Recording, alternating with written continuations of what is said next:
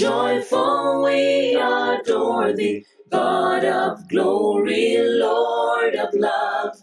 Hearts unfold like flowers before thee, all name to the sun above. Melts. Thank you for joining us for this program from the Ninth Avenue Church of Christ in Haleville, Alabama. We hope that you will subscribe and will share our program with others. Now, we take you to the service of the Ninth Avenue Church of Christ.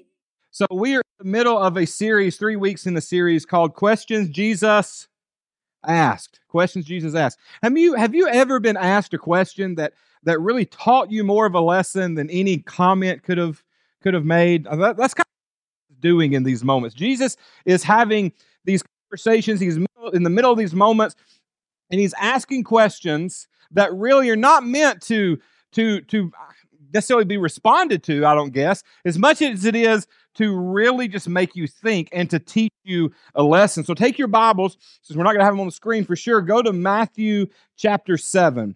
Matthew chapter 7. We're going to jump into a passage in the middle of the Sermon on the Mount, where Jesus, and I kind of abbreviated it just so it would fit on the slide, but basically he says, why don't you notice the log?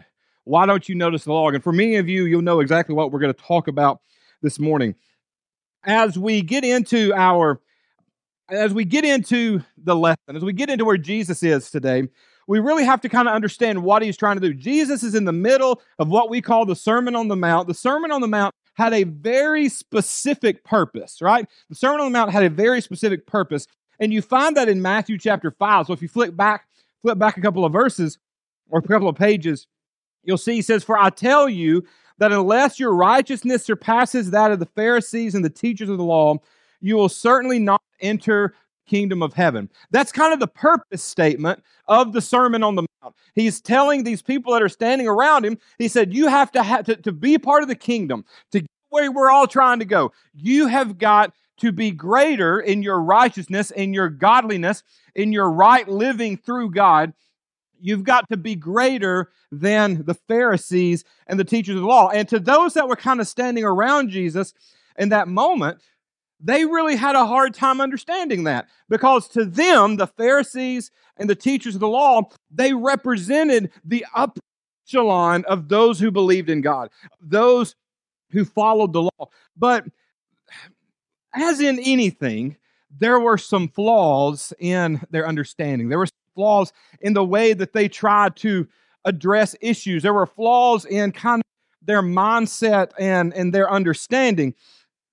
So you kind of have to understand maybe what were the Pharisees' focus, okay? Well, the Pharisees, they were a group of scholars and teachers, as he says here, Pharisees and teachers, and they believed that the law that God gave Moses was twofold. It was consisting of the written law, which we have copies of. It's the Torah, right? It's thing you find in the book of Leviticus. That's the old law. So they believed that it was made up of that, but also as equally important and as equally as binding was the oral traditions that came along with that. So it's not just this is the law, but it's how it had been taught for maybe generations after generations, and that they really believe that humans or the people should use reasoning and interpretation to figure out how to deal with what they would call contemporary issues that come from or dealt through an older document, right? And so they believed that the law was true. They believed that the law was real. They believed that it needed to be followed. You also had room for kind of these personal and individual kind of group interpretations of, I guess you could call them, as we call them, traditions within the law itself. And the problem and the issue with that, the challenge in that, is if I then, okay, so I've got the law, I've got the written law, and this is what's important, this is what God gave to Moses, this is what is, literally written in stone, right? If you've got that, and then you've got some people coming in and saying, well, but this oral tradition and this oral tradition and this oral tradition, they need to be followed as well. The question becomes, who has the right or the authority to decide what oral tradition is binding and what oral tradition is not binding? And so there was this kind of a constant back and forth And you see this a lot in Jesus' ministry. As you read through the Gospels, you see a lot of this in Jesus' ministry, that he's combating not necessarily the law itself, but these oral traditions. As you go through the Sermon on the Mount, after he makes this statement in Matthew chapter 5, he goes on and he deals with these statements. He goes, you have heard it said, right? If you flip through the rest of that section right there to get to chapter 7, you're going to read a lot of you have heard it said. Jesus is dealing with oral traditions. He's dealing with the oral traditions, and he's trying to put them back in the proper place and their proper focus in a lot of ways. Now, as you keep reading through Scripture, you're going to see this word Pharisee used a lot, but it's also going to be tied to this word hypocrite. How many of you know maybe what a hypocrite is? Basic idea of a hypocrite is what? You say one thing, but you do another. Now, the Bible does a really good job of taking common words and putting them into a biblical concept. So in the Greek culture that Jesus would have grown up in the Roman Greco culture that Jesus grew up in, and that the Bible was written in, the word hypocrite was actually a word used to describe an actor or an actress in a play. It was someone who played a person for a period of time, and then when they left, they were someone totally different. So, in other words, a hypocrite is someone who acts like God is important in their life, but in reality, they're really only focused on their self, right? That's really not who they are, but they do their best to give out that particular kind of persona about themselves. When they take their mask off, they are not, God followers in particular. So, all of that brings us up to where we're going to be in Matthew chapter 7. So let's read our text together. If you've got your Bibles or your phones, use them, underline some things as we go through here. So he starts, and this, what we're going to read today, let's just understand as we really get into it that maybe out of the Sermon on the Mount, these next few words, in particular of verse 1, as you look at it in your own Bibles, are maybe some of the most misused and misunderstood verses or words in all of Scripture. And so try to unpack those and talk about those and bring some spiritual depth to them this morning. So he says, do not judge, or you too will be judged. For in the same way you judge others, you will be judged. And with the measure you use, it will be measured to you. Why do you look at the speck of sawdust in your brother's eye and pay no attention to the plank in your own? How can you say to your brother, let me take the speck out of your eye, when all the time there is a plank in your own eye? You hypocrite. First take the plank out of your own eye, and then you will see clearly to remove the speck from your brother's eye. All right, Jesus covers three things here. You can write these three things down in your Bible if you want to kind of help you come back to this later. He talks about judgment, fault, and correction, okay? Judgment, fault, and correction. That's what we're kind of view this through today. So the first idea here, the first three words, do not, try that again, do not judge. How many times have you heard that or used that in your life in the way of trying to get someone to mind their own business? You can't judge me. Do not judge me. Okay? What is Jesus saying here? I believe that we need to understand that there is some things that we shouldn't do in this context, but maybe also understand that there are some things that we should do in this context of discerning Scripture and discerning right from wrong, okay? And I think that's where the struggle is. Is there a difference in discerning good from bad, holy from unholy, and actual judging? And the answer to that question is yes, absolutely. So we're going to talk about kind of what the difference in those things are. But as you think about that word judge, when you say do not judge, understand that the idea of judge here is to make a decision based on one's action to either accept them or condemn them. In other words, you put yourself in the place of Jesus and you go, this man's a sinner. He's not worthy of the grace of God. That is essentially what Jesus is dealing with here. He's talking, especially these Pharisees, these teachers of the law, who have set themselves down in the judgment seat, if you will, and he's looked out.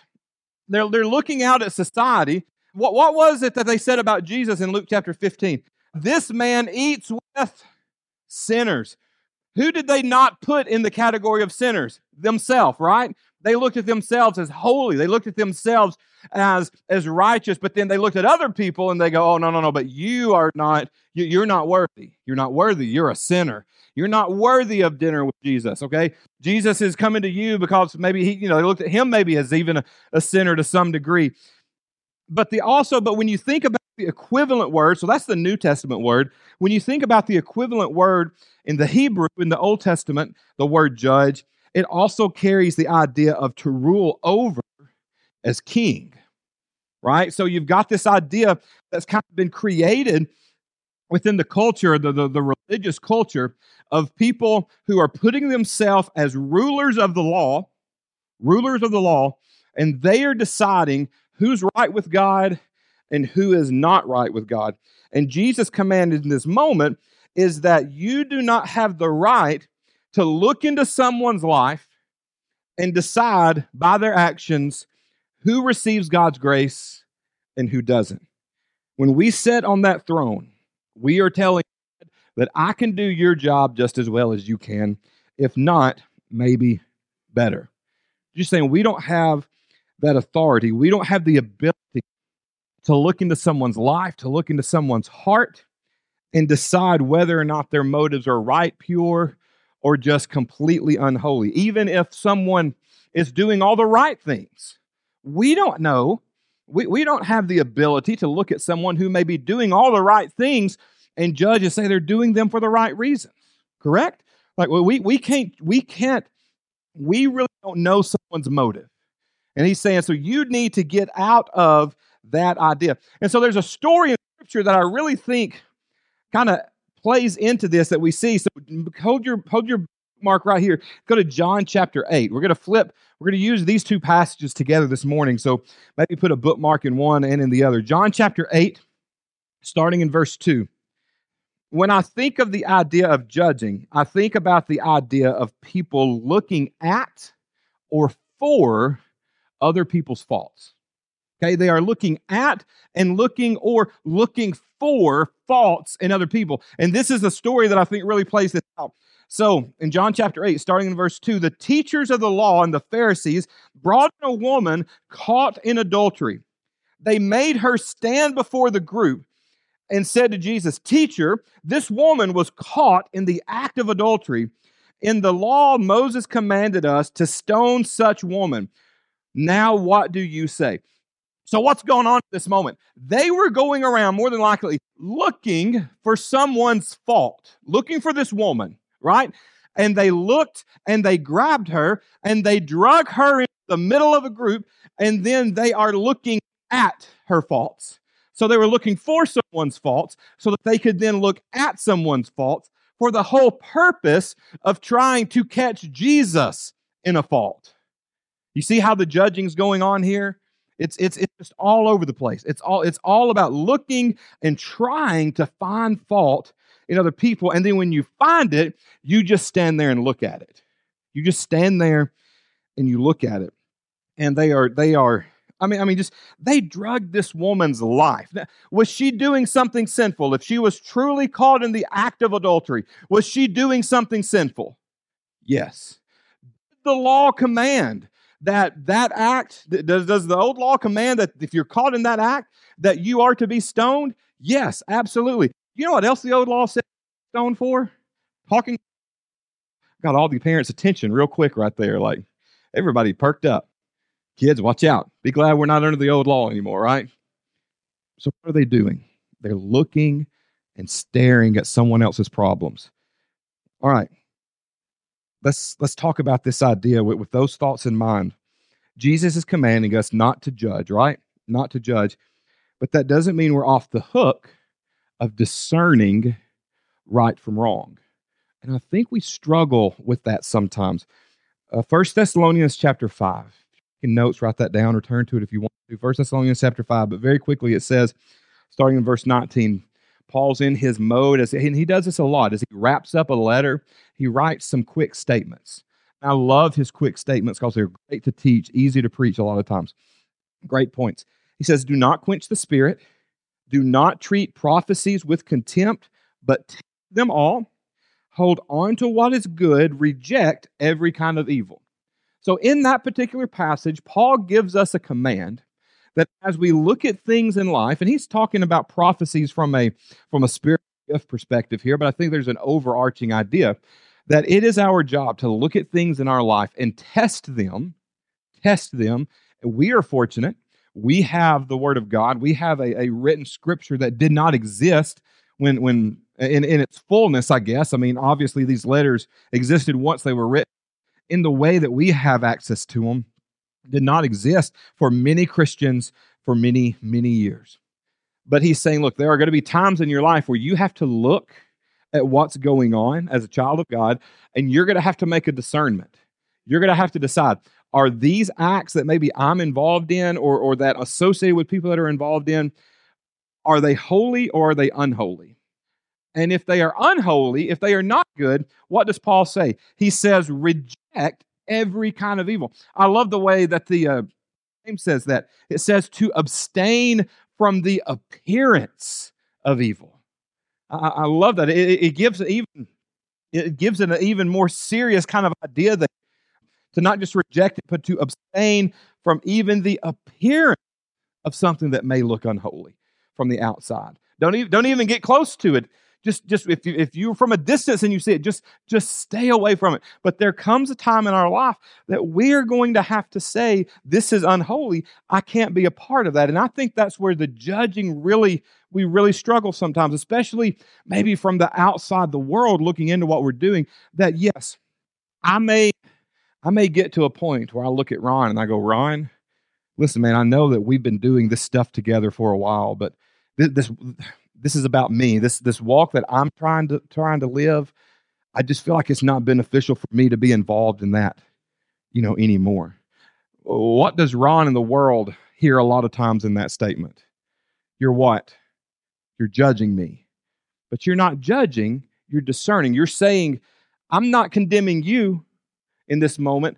I'm just saying in my walk with God, I've got to move back in this direction. I've got to move in this direction. I think there are holy ways, loving ways, caring ways that we have those conversations that are not about looking at Ron and looking for his fault. Rather, I'm focused on maybe in my struggle, and I'm trying to make sure that I'm getting that where it needs to be in my own life. We don't have the ability to just ignore right from wrong, but we have to make a discernment based on what is best for me, not in a judgmental way for other people. Does that make sense? Are we on the same page there? We'll get through some more of that as we go on. All right, let's go back to Matthew chapter 7 and look at what he says after that. Do not judge, all right? Don't set yourself up on that seat. And obviously, just as if you have kids, you can give your kids a great don't do this statement, and what are they usually going to turn around and do anyway? They're going to turn around and do it. So we do this as parents. Don't do this because it's going to happen. And this is what Jesus is going to tell them. Do not judge, or you too will be judged. And he goes on, he says, for in the same way you judge others, you will be judged. And with the same measure you use, it will be measured to you. So what happens if you judge other people? Not only will you be judged, but you'll be judged at the same standard that you were holding other people to. Now, if I had my stuff in here on the screen, what you would see be Roman scale. All right, a Roman scale. And it's very much, the emblem of blind justice in our country, where you've got this lady, she's blindfolded, she's holding up a scale. It's one of those weight scales. You put what you say is maybe a pound on this side, and then you try to equal out the pound on the other side. And this is the image that he's talking about here, the measure. All right. So he's giving them this idea that what is your standard? Is your standard judgment, or is your standard love and grace? And if you choose for your standard, if you deal with people through the standard of judgment, and you create the standards, those same standards that you use, and he's telling them basically your standards are heavy. What does Jesus say later on in Scripture? He goes, my yoke is easy, my burden is light, right? I'm not putting more on you than you need. I'm not putting more on you than you have to have. You need to do what I'm asked, but my yoke is easy, my burden, my standard is not going to break you. So if you have this idea that you're the judge here, and your standard is greater than the standard of God, greater than the standard of God, which usually means your standard does not involve mercy, grace, and love, then he says, when you stand before God, guess what? Guess what standard is going to be used to judge you? The same. Well, that's scary, isn't it? That's scary. That warning, that promise. But it doesn't have to be that way. That's the great thing. It doesn't have to be that way because he's telling you not to be a judger. So if we just do what he says, we don't have to worry about it. Now, I think this is an important question. How do I know if I am a judger? How do I know if I am a judger? Raise your hand if that's an important question to you. How do I know if I'm discerning versus judging? Well, there's a phrase that I heard this week as I was studying, and it came across, and I thought, oh man, this is good. I like this. He said, judges use "I would never" statements. I would never statements. I posted on Facebook yesterday, what are some things you said you would never do, but you ended up doing? I'm trying to find what was my favorite. Where did it go? Oh, my favorite was Kelly Rushing, have an inside dog. Now he's my favorite. And what I couldn't figure out is he the favorite of the dogs or the favorite of everybody in the house? Both? Oh, dog. Okay. I asked this in my class, and I don't remember who was it. Who was it that said, Scott, was it you? You the one that said, I never have an inside dog, and now the dog sleeps in the bed? That was you. Okay. But he's still in the bed he's in bed with both of you, right? Okay. So, how many of you are on that one? I will never have a dog inside, and now the dog is my body pillow. You know, that happens. Blair's was, I will never marry a preacher. That was, she'll never marry a preacher. Mine is, I told myself I would never tell my kids, if you don't stop crying, I'm going to spank you, because that seemed very redundant until I had kids. And then I realized that the crying that's going on is not real crying, right? It's fake crying, and if it gets on my nerves, and if you don't stop it, I'm going to spank you, right? Give you some. My dad would say, if you don't quit crying, I'm going to give you what? Something to cry about. I said, I'd never say that. Then I had kids, and that all changed. We all have these things in our life that we say, I will never. And if you're not careful,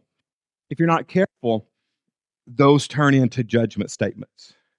My life would never get in that situation because I would never fill in the blank. Well, they are in that situation because they did such and such. I would have never done that. And when we move into that realm of the I would nevers, we put ourselves in a place of judgment. We put ourselves saying, I'm better than what you've done. When the truth is, people can look at my life and go, I would never do that the way he's doing it or the way he's done it. I mean, it can be said both ways. But then one of the things that I also think we have to realize is if we're not careful, our I will nevers really are just I haven't yet sometimes. Sometimes people are in situations and make decisions because their life is in a challenging place.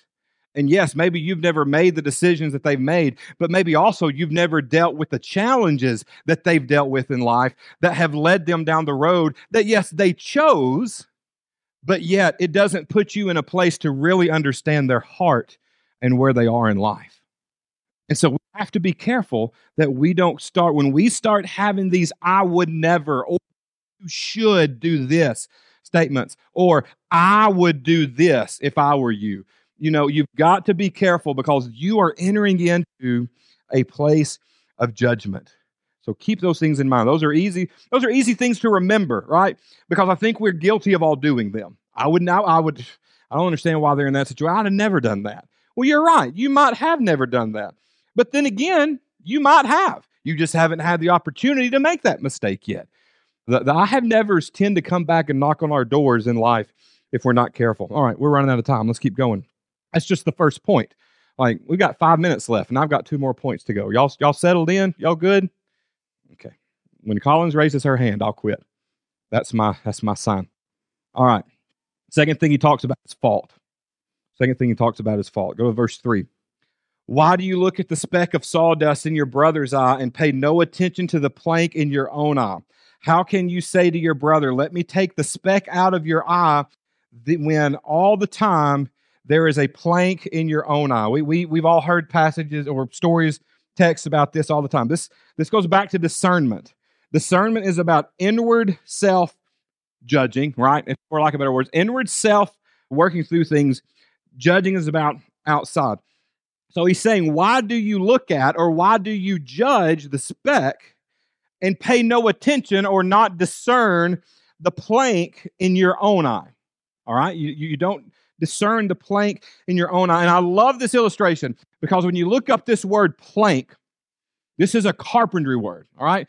It's as if Jesus is pulling back into his life as a carpenter and maybe even thinking about a moment. So what I want you to do is I want you to look up at the ceiling, okay? Everybody look up at the ceiling. I can tell if you're not looking. Look up at the ceiling. What's up in the ceiling? Big what? Planks. That's what this word means. We're not talking about a little 2x4 here, okay? We're talking about the center plank in a house that carries the weight of the rest of the house. We're talking about a big piece of wood here. And this is what I imagine. This is just me. This is commentary right here, right? This is Matthew trying to get into the text. What I imagine is Jesus thinking back to maybe a moment as a carpenter where someone's got something in their eye, and then maybe someone's carrying one of these big planks and they go, oh, let me help you. And they don't put the plank down and they're trying to hold this plank and get something out of the other person's eye. And what's going to happen in that situation? Who's going to get hurt? Everybody, right? You're going to drop it. You're going to hit somebody. I tried every way in the world to think about how to get a big plank up here, but I can't even get my slides in the program this morning. So that just didn't work. But he said, that's the imagery. Like, I kind of feel like this is Jesus reaching back into his experience and pulling it in to where they are. And as I thought about that this week, I thought about this. It's impossible to stretch out your arm far enough to reach someone else's sin while ignoring your own. Listen to that again. It's impossible to stretch out your arm far enough to reach someone else's sin while ignoring your own. The thought there is, if you're carrying this plank, you're never able to really reach that other person's face and effectively do anything other than bring more harm, because you're dragging your sin into the problem, your sin into the issue as well. Now, the great thing is, Jesus' arm is great enough to reach past our sin and everybody else's sin and heal all of us of our sin. But to be the judge is to not put that down. Is to not care that I'm carrying. It's even to be aware of it and not care sometimes. I mean, if you're carrying one of these beams around the church building, you're aware of it, right? You're just choosing to ignore it. Go back to John chapter 8. John chapter 8. We pick up in verse 7. He straightened up and he said, let any one of you who is without sin be the first to throw a stone at her. What's he saying? He's saying, hey, let's deal with your log first. Did he say, don't throw a stone at her? No, he didn't say, hey, none of you can do that. The law is the law. What did he say?